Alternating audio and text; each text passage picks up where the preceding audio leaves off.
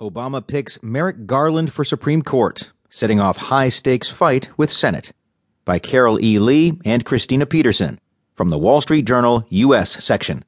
I'm Alexander Quincy.